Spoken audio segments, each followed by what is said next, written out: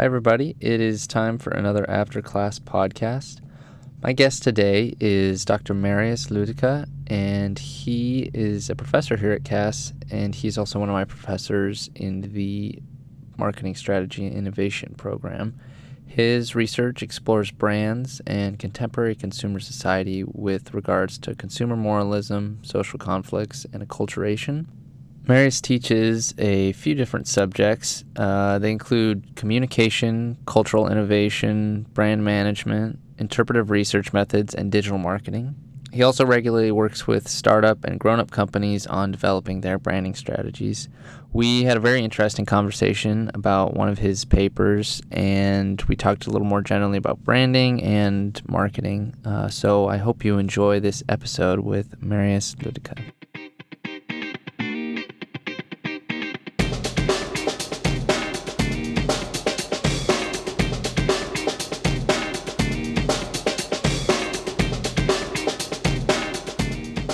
All right, I'm here with Marius Luedicke, and we're going to be talking today about a paper that he gave me to read and published, and then we're going to kind of go into some more general topics, but thank you for doing this and coming in.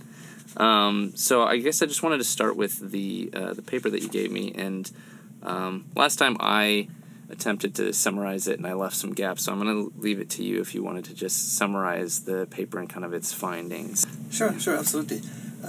So for this paper, the research question was, how do local consumers respond to immigrant consumers coming into a country and turning into consumers? So the background for that is, as you can see from the news and what happened in the last few years, is that there are more tensions developing in the Western world between local people, autochthonous, indigenous, locals that have been born and raised in a country, and those who come into that country as new citizens. Brexit might be one outcome of that, where immigration discussions were massive. So we have a lot of tensions about that going on. And my interest as a consumer culture researcher was to see what does consumption do with that. So does consumption on the part of the immigrants change anything in those relations and possibly affect how it could turn negative or how it could turn sour and discriminatory in certain ways. So what I did, I collected data in a small rural Austrian village, a little bit west of Innsbruck in Western Austria, where the city has a history of immigration since about the 60s. This is where Turkish workers from the Turkish countryside came into Austria to help those Austrian companies with their manufacturing of fabrics. So that town was famous for their cotton industry, and they needed workers after World War II, when their own workforce was basically diminished. So they brought in a lot of Turkish people to work for them for a year, then sent them back, returned the next cohort of Turkish workers, sent them back again, which was known as the rotation principle. So after the 60s, at some point, the economy went down in the 70s, mid-70s, and that rotation principle no longer worked. So what happened was that those Turkish workers were still desperately needed, but they would not be sent back anymore, but actually stay and settle and at some point become proper Austrian citizens with a Turkish migration background. So the situation of this study is that in 2011, 12, 13, 14, when I started collecting data, there were lots of tensions in that village between the so-called Turks and the so-called Austrians, like the locals and those immigrants, for all sorts of reasons, which made it a great context for me to explore what is the specific role of consumption for these kind of problems. So I set out to talk to locals as well as to Turkish background citizens and try to understand how do they relate to each other. So the approach that I took was to study how do the locals imagine their relationship to immigrants. So that means if you're getting in touch with a new group or with a new colleague or someone else coming in, you might expect a certain type of relationship to govern the way you interact. So it might be a business relationship where you are into win-win situations. It might be a communal relationship where you are coordinating based on a sense of belonging, on family, on community. It might be a authority relationship where you have a superior and then subordinate person who coordinate based on hierarchies. That's something you find in companies most of the time. And lastly, you might coordinate through an understanding of equality, of give and take. Someone takes a certain measure and someone else gives back to an equal measure. So that's a theory by Alan Page Fiske, who has been developing this idea of the 4 relational models. So what I did was I tried to understand how do those locals imagine their relationship with the immigrants and how did it change through what they observed, for instance, how the immigrants would consume. So what I found, to finally come to the answer of your question, what I found that is in 3 of those 4 types of configuration, we see massive irritation. For instance, when it comes to community, what happens in the market is that the Turkish immigrants now, gaining more affluence, being successful entrepreneurs, starting and running their own businesses, acquired some wealth, so they could actually go and buy a house and buy an expensive car and buy all sorts of status consumption vehicles. But the housing is the most important, because what I found from the locals is that they are very skeptical and possibly negative about having a Turkish immigrant living right next to them in the same housing complex. So what happens is that the locals think, we don't want to sell this to a Turkish person. Please, if you have to sell your house and you move out, please sell it to a local, because we cannot bear dealing with those foreign cultures. What actually happens is that the Turkish consumers, they pool their money, they throw their money together from a range of different families to buy a place, basically cash. So they pay a better price than the Austrians, who rely on a bank, on an individual banking accounts. So what happens is that basically the locals would sell out those, in technical terms we call it inalienable wealth, things like houses, sell it out to the Turkish immigrants and then cause all sorts of trouble, which then for our locals means that they are feeling insecure. Their own community doesn't hold together anymore. The market and those market possibilities kind of infiltrate or allow a mixture between Turkish immigrants and locals, and that's something that locals struggle to deal with. They have to face that, and they know they do, that it's an unescapable kind of mechanism. But because they are so embedded in their own culture, and because the other culture is so far away, and because they have so little interaction with them, they're very skeptical. And that means that in this front of communal sharing, of community, the indigenous population, the locals, make it very difficult for themselves by rejecting immigrant consumers and kind of trying to keeping them apart, because they actually lose that battle, so to say, anyway. And that means if you have invested all your money into a house and you expect the house value to rise, if someone moves in next door and the village agrees that this person moving in next door shouldn't be there, your house value will basically tank. That means your retirement savings and everything that's depending on it are partially lost. And that's a very powerful emotional problem.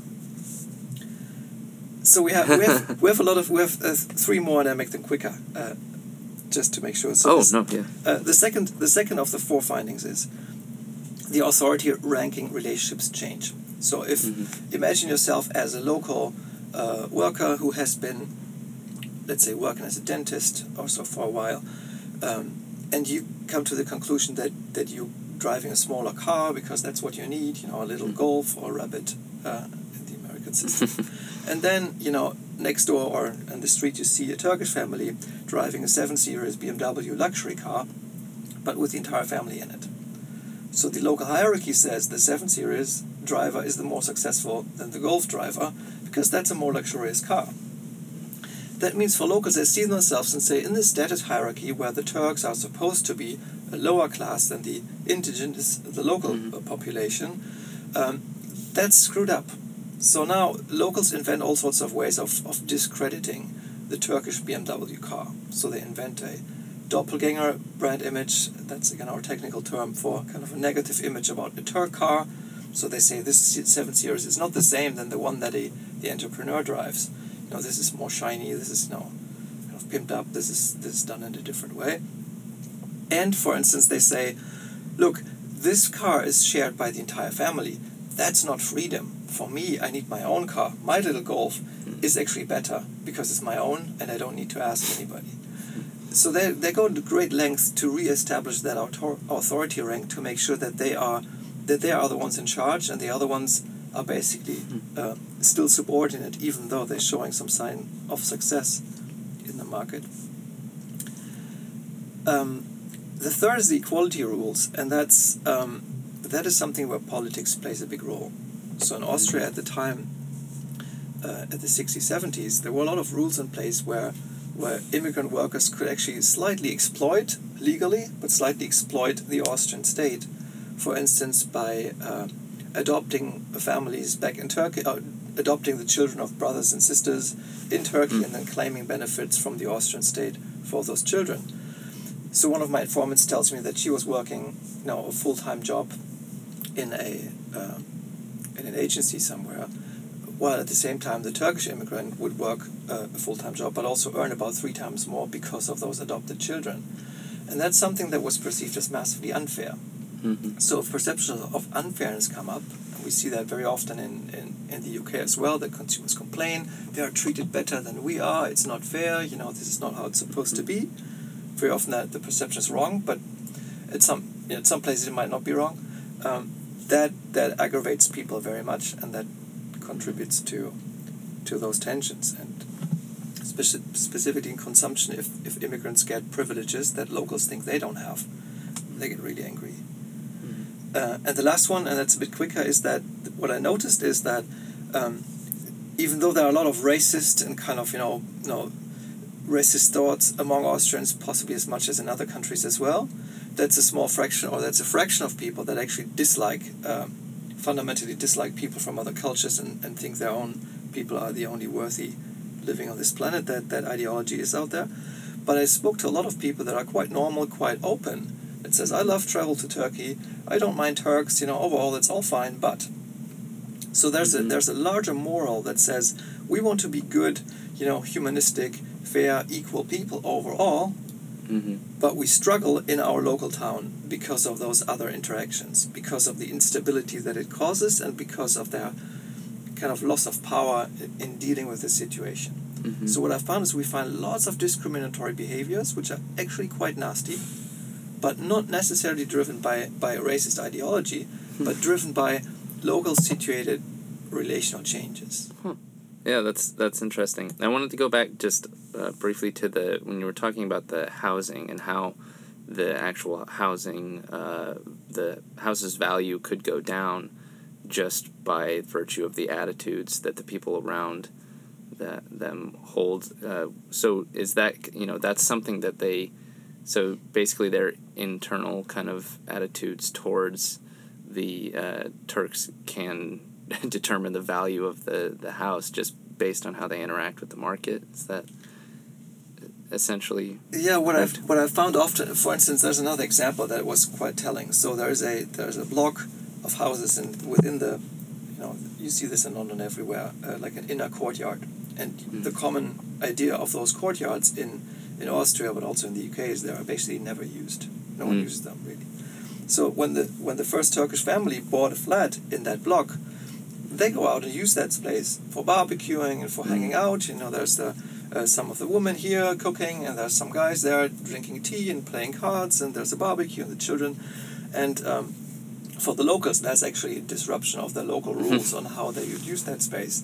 It's completely perfectly legal. That's what it's made for, but that's not what it's used for normally in Austria.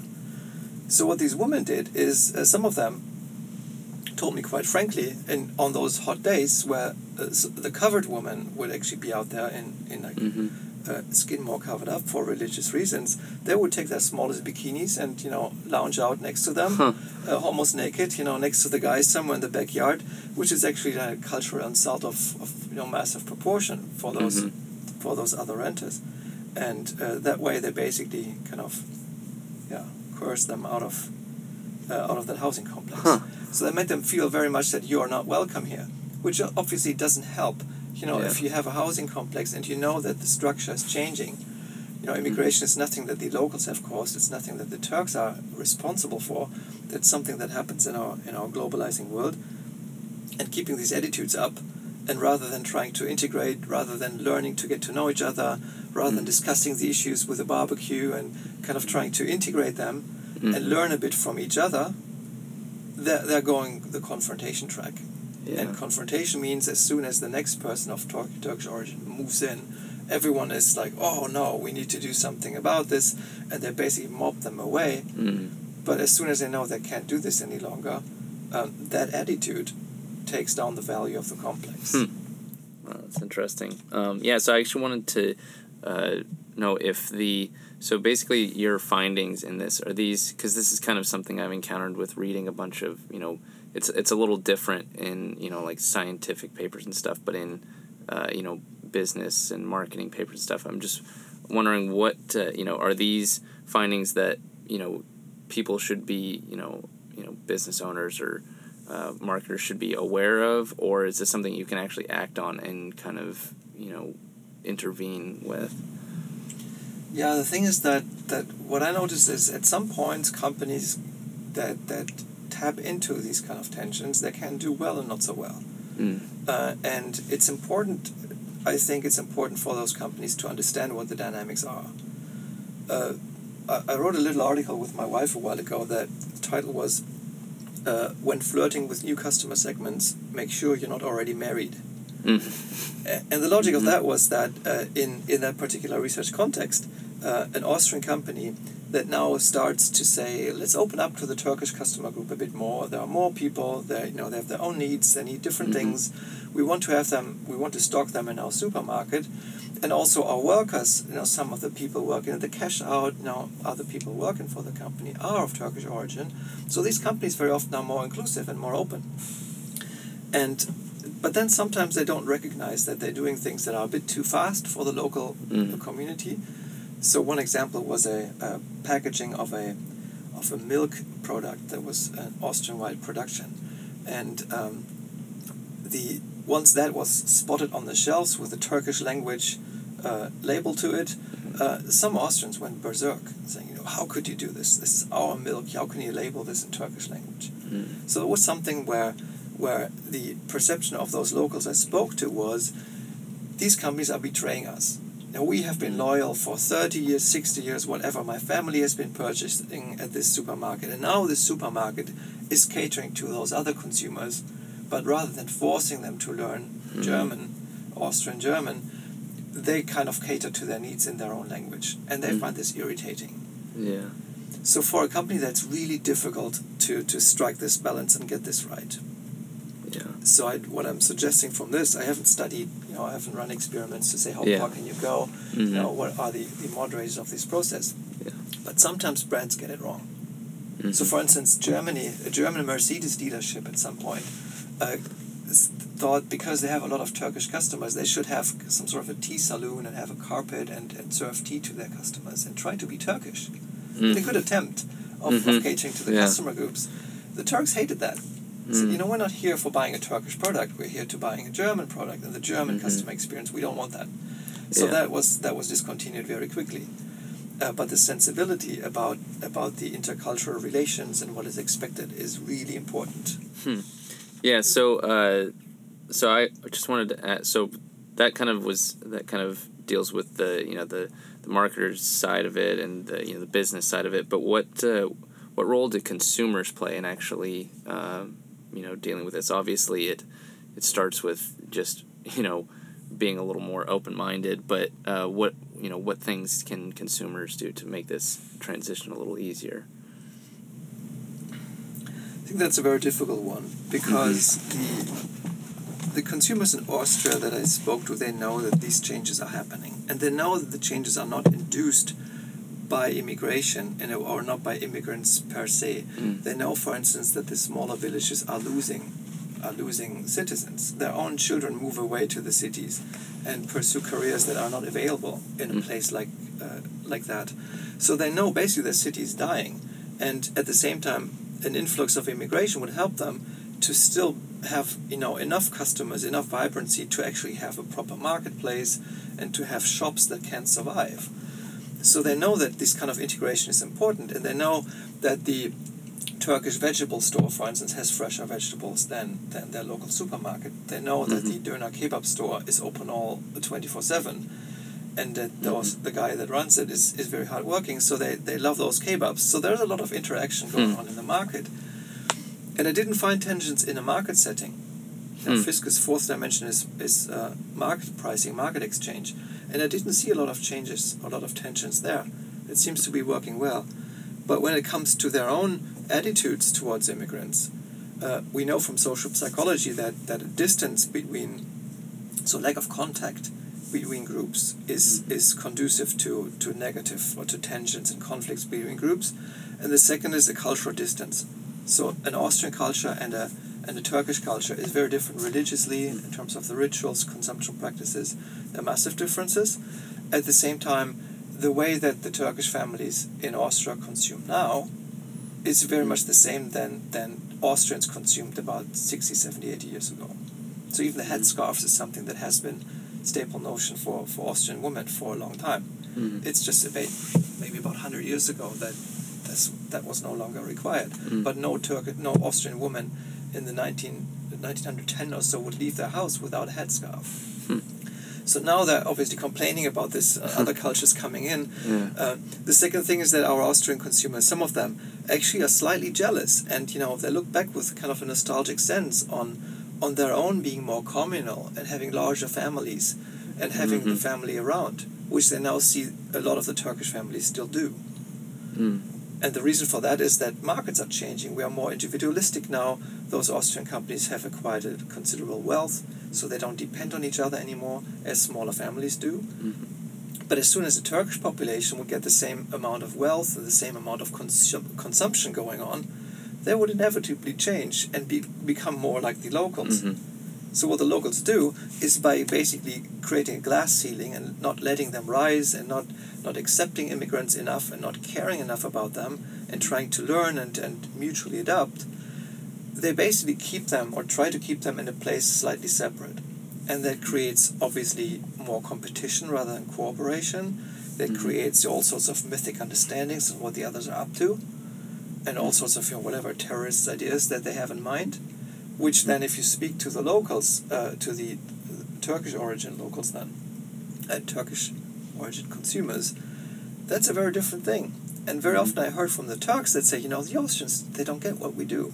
They don't understand. They don't understand that we're running, a third of those businesses here in the village. We are important for this village. We care. We want to thrive, right?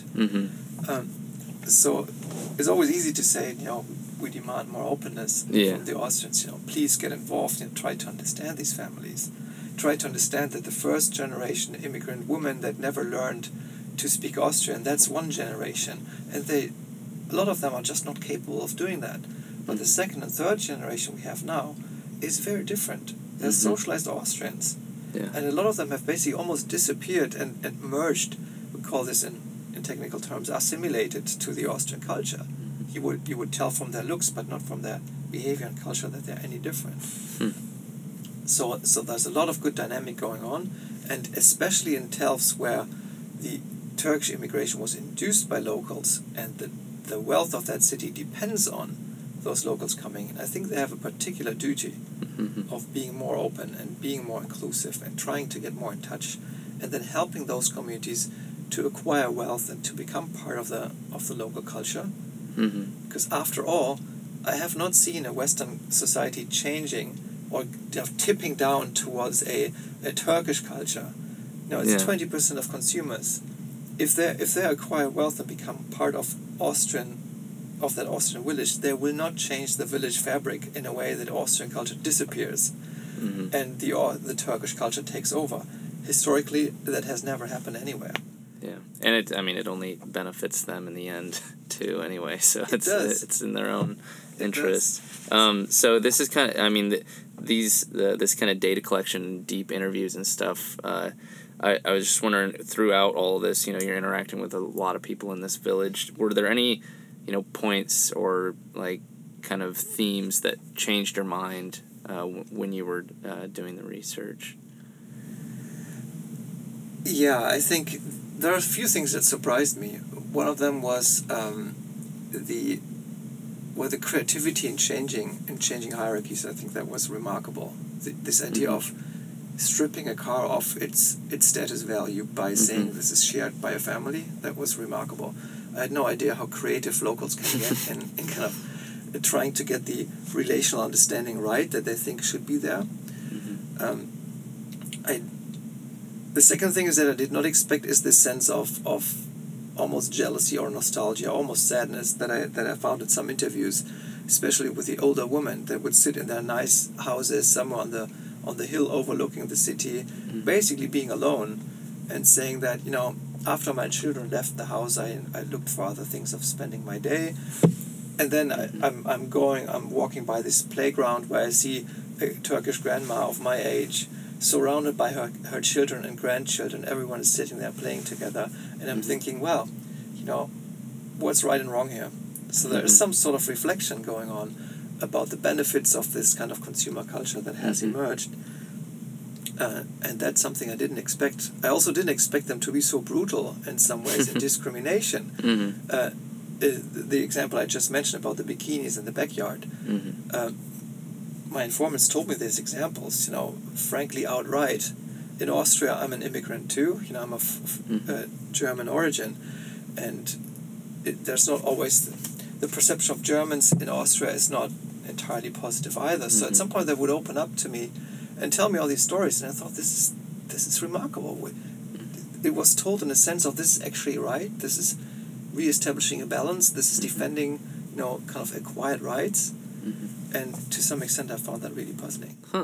Yeah, that sounds like it. You know, after talking to enough people there, it's interesting to kind of get down below the surface level to all that stuff. But so I just wanted to, because I found the kind of rotation program that happened between in Austria with the Turkish workers, and so I was just wondering if that kind of history between Turkey and Austria and those rotation programs, if that was if that kind of created some unique dynamics that you don't see in other cultures.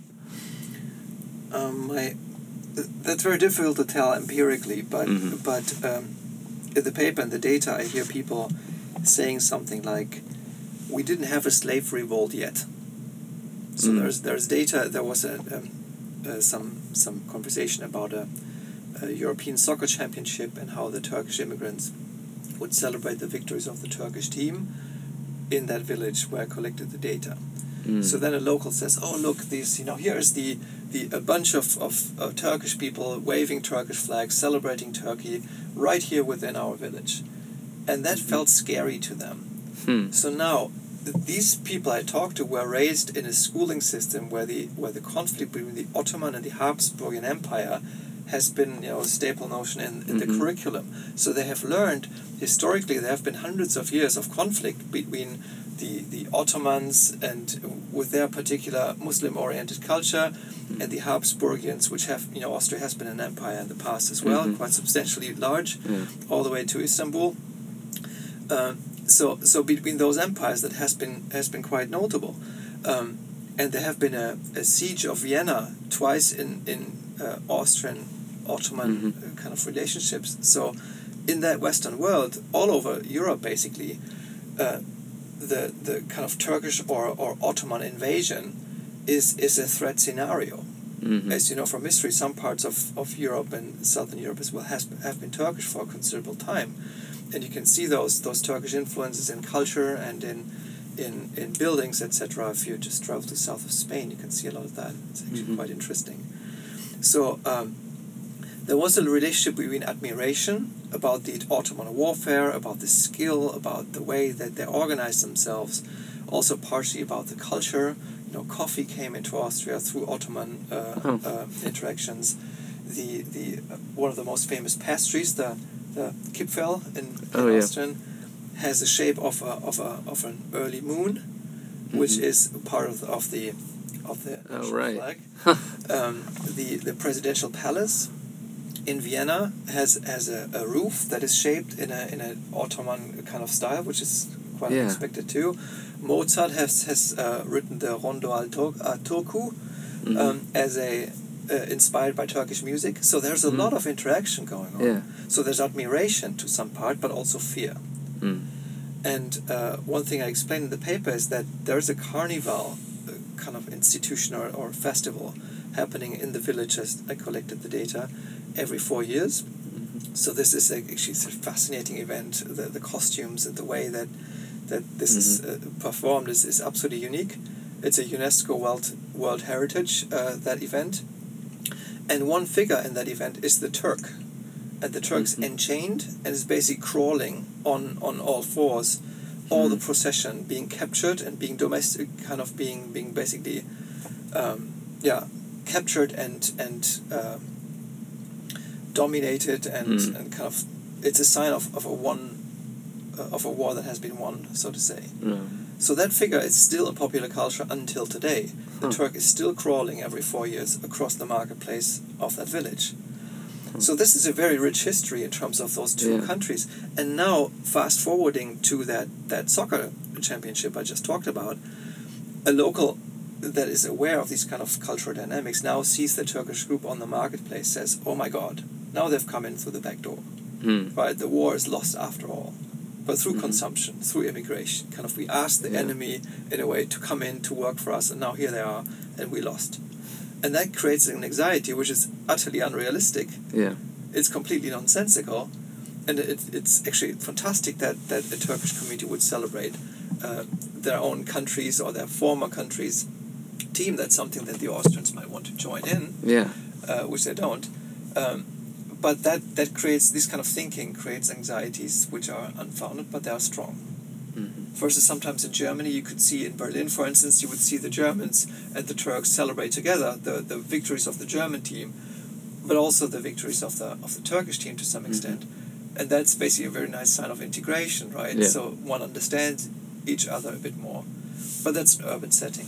And in a rural setting, where the proportion of immigrants is seen more, where the threat of being kind of the village crumbling and falling apart is more visible, these kind of dynamics are interpreted in a different way, and they cause anxieties and instability.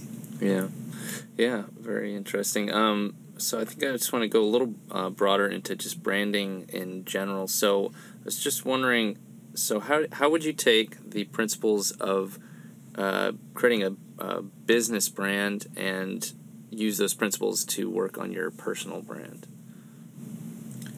Yeah, I think that's an interesting question. So that's now, it's largely unrelated to that paper, but more to broader we branding. did completely left turn. and that would be inspired, I guess, by the idea of as a student or as a professional, you should, or sometimes as advice, treat yourself as a brand and market yourself in this kind of context, right?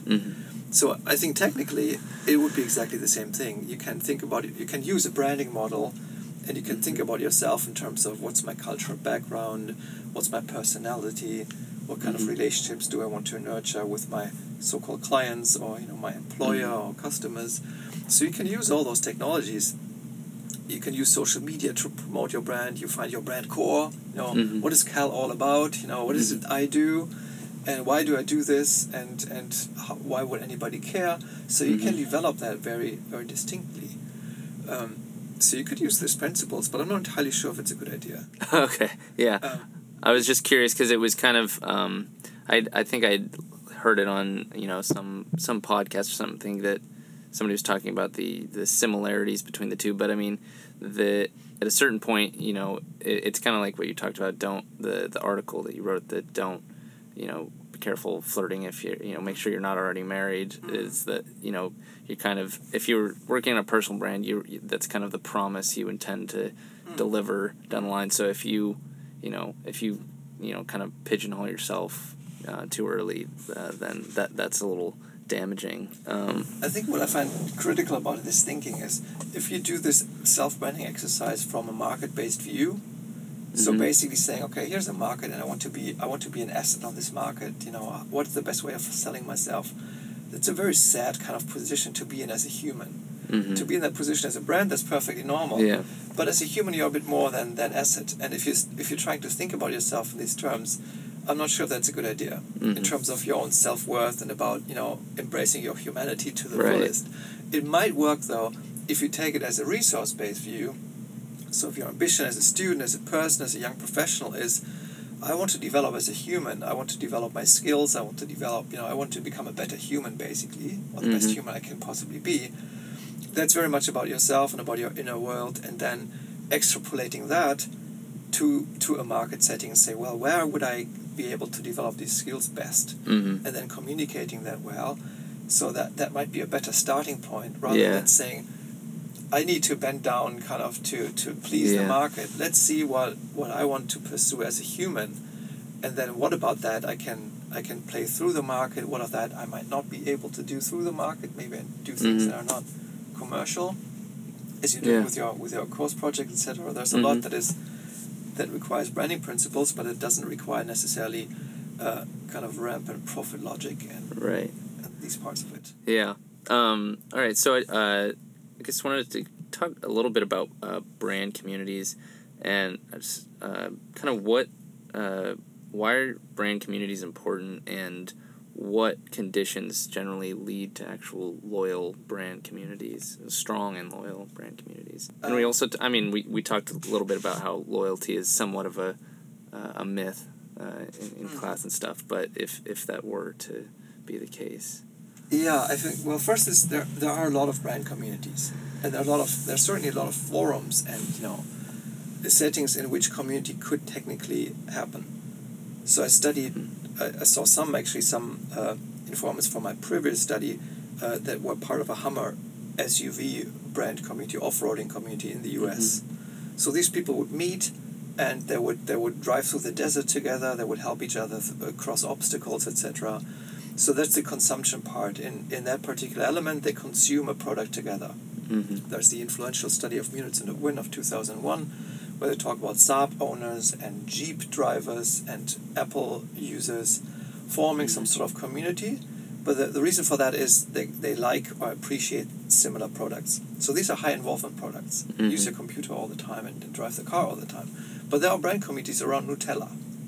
And about soft drinks and things that are not as much of they're just simple commodities.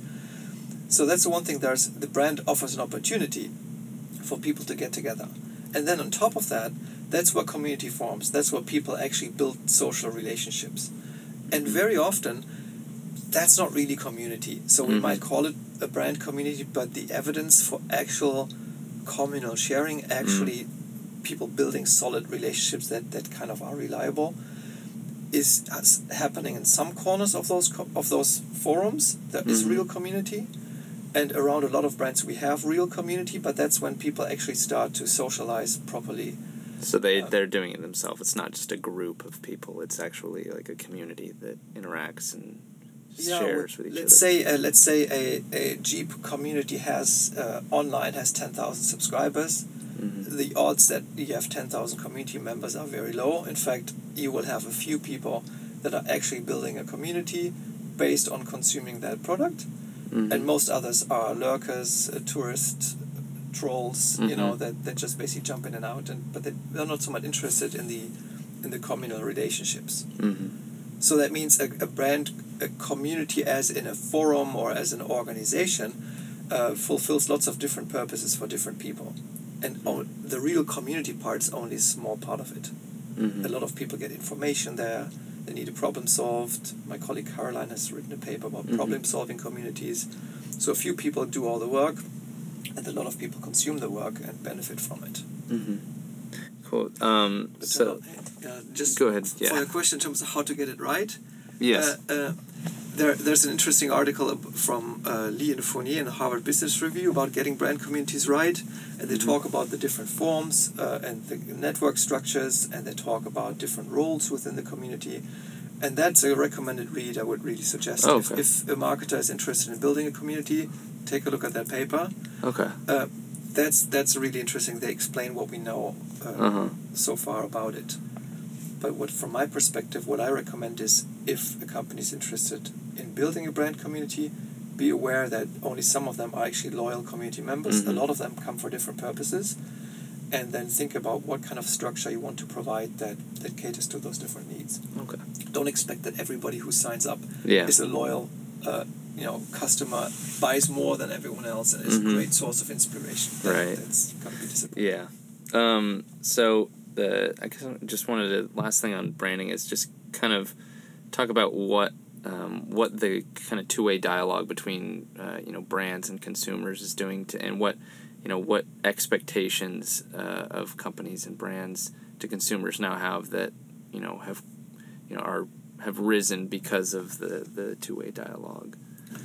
Yeah, I think my understanding of that is that generally consumers had expectations forever for a company, right? 100 years ago, you would expect that if you're buying a garment, it would last a bit longer, or you want this quality. So the expectations have been there, and they've been disappointed in the past as well. But now, because of that two-way communication, at least better two-way communication, still, if you're unhappy with your product right in front of you, you have very little chances of getting Apple to move and getting them to change because of your dissatisfaction. But there are more possibilities for consumers to complain, to make that visible globally, to raise an audience, to start a protest that is actually substantial than it has been in the past. Yet at the same time, we still buy so many products that are terrible, that don't work, where we are very unhappy about, and we bash them on Amazon, and we bash them on YouTube, and we bash them all over the place, and yet still nothing is really changing. Yeah. They're still in business, and they still sell the things. So companies now are a bit more aware, and smaller companies are actually at risk through these dynamics. Larger companies might be less. Maybe if they're dominating the market, they're basically almost untouched by these dynamics. Yeah. So I think sometimes it seems to be possibly slightly overrated for some businesses. For other businesses, it's massively important. Yeah. So I guess just the last couple questions on just marketing in general is one that I try to ask to whoever I talk to. But what's one non-textbook that you would recommend to read about marketing, or just that you found helpful and informative? One thing is a book that I really liked, which you have read for the course anyways, Byron Sharp's How Brands Grow. That's a fantastic book that questions the idea of brand loyalty, that questions the idea on how brands grow, what are the biggest or most interesting, promising routes for brand growth. So that's an interesting book which has been possibly traveling around business circuits last year quite a lot. A second book that might be not as well known is Holt and Cameron's Cultural Strategy book. That's a book where they focus on innovation and strategy less from a practical and technical innovation point, but talk about how cultural innovation can help a brand to rise. So it's sometimes it's ideas, it's consumption practices, it's ideologies that those brands perform and offer to consumers, rather than the great next product. That's very advertising driven, very communication driven. And they use examples like Coca-Cola and Mountain Dew and also I think a Clear Blue pregnancy strip as examples to show how a change in communication and ideology and attitude towards a brand has lifted and raised a category into a completely different realm. And the innovation there, the strategy, wasn't so much about adding more sugar or having the next digital display on it, but actually changing the way people think about it. Okay. All right. Cool. Yeah, I'll pick those up. So what's we'll just end with this one, just for the sake of time. But what is a brand that you've noticed recently that you think is doing good work? Maybe this might be in relation to a paper that you wrote about, doing well while doing good. Yeah, I think that I couldn't really say this is a particular brand that stands out, but that paper was about criticism against marketing and how marketers respond. So in that paper, my colleague Verena Wieser and I, at the time Stöckel, that's her name at the paper, and now Verena Wieser, we looked at how marketers and consumers interact in basically becoming more ethical and becoming better. Very often companies try to become better, but they fail. And then companies tell them what they're doing wrong, and then they try a next attempt. And so it's basically a back and forth between marketers and consumers. And the more demanding consumers get in terms of ethicality and sustainability, the more opportunities marketers have to come through with innovations. And one thing that impressed me recently was Unilever's response to almost being taken over by Warren Buffett's Berkshire Hathaway fund, and saying that if we're being taken over by a company like that, our interest, our business structure, etc., will change to an extent that we cannot want. And while I'm not, involved in the inner circles enough to know if that's the actual reason, but the communication about that was that Unilever is on a mission on creating a triple bottom line business and improving themselves, which to some extent costs money. And I think their fears were that with a capitalist structure like that, or a bit more, investment-driven structure like that, they couldn't do that anymore. I found that really brave. If that was the motivation, chapeau, spot on for doing it. And similar, the second example that I had was when I learned about Mark Zuckerberg wanting to donate a substantial amount of his fortune through the years, and not keeping it for himself, but donating it to other causes, which is billions now. And standing there saying, "This is for my children, and this is for the future." I found that massively impressive. He was bashed from all sorts of corners of how fake this is and what's wrong with it. Still, the gesture was massive, and I found that so impressive. At the same time, now seeing what Facebook does and what damage Facebook does and how little the company responds to a lot of those things sets it into perspective. So there's the person trying very hard. There's the institution not trying very hard, possibly. So, I think the interesting part is I admire companies that try the next step and gradually improve and say, this is what we're trying, and we stick to these principles, even if it hurts a little bit on a long-run mission. And I always kind of draw my hat for these kind of things. Very cool. All right, well, I think that's going to be it. Thank you very much for doing this. It was super interesting. So hopefully, everybody else will, share it and enjoy it just as much as I did. So thank you. Thank you.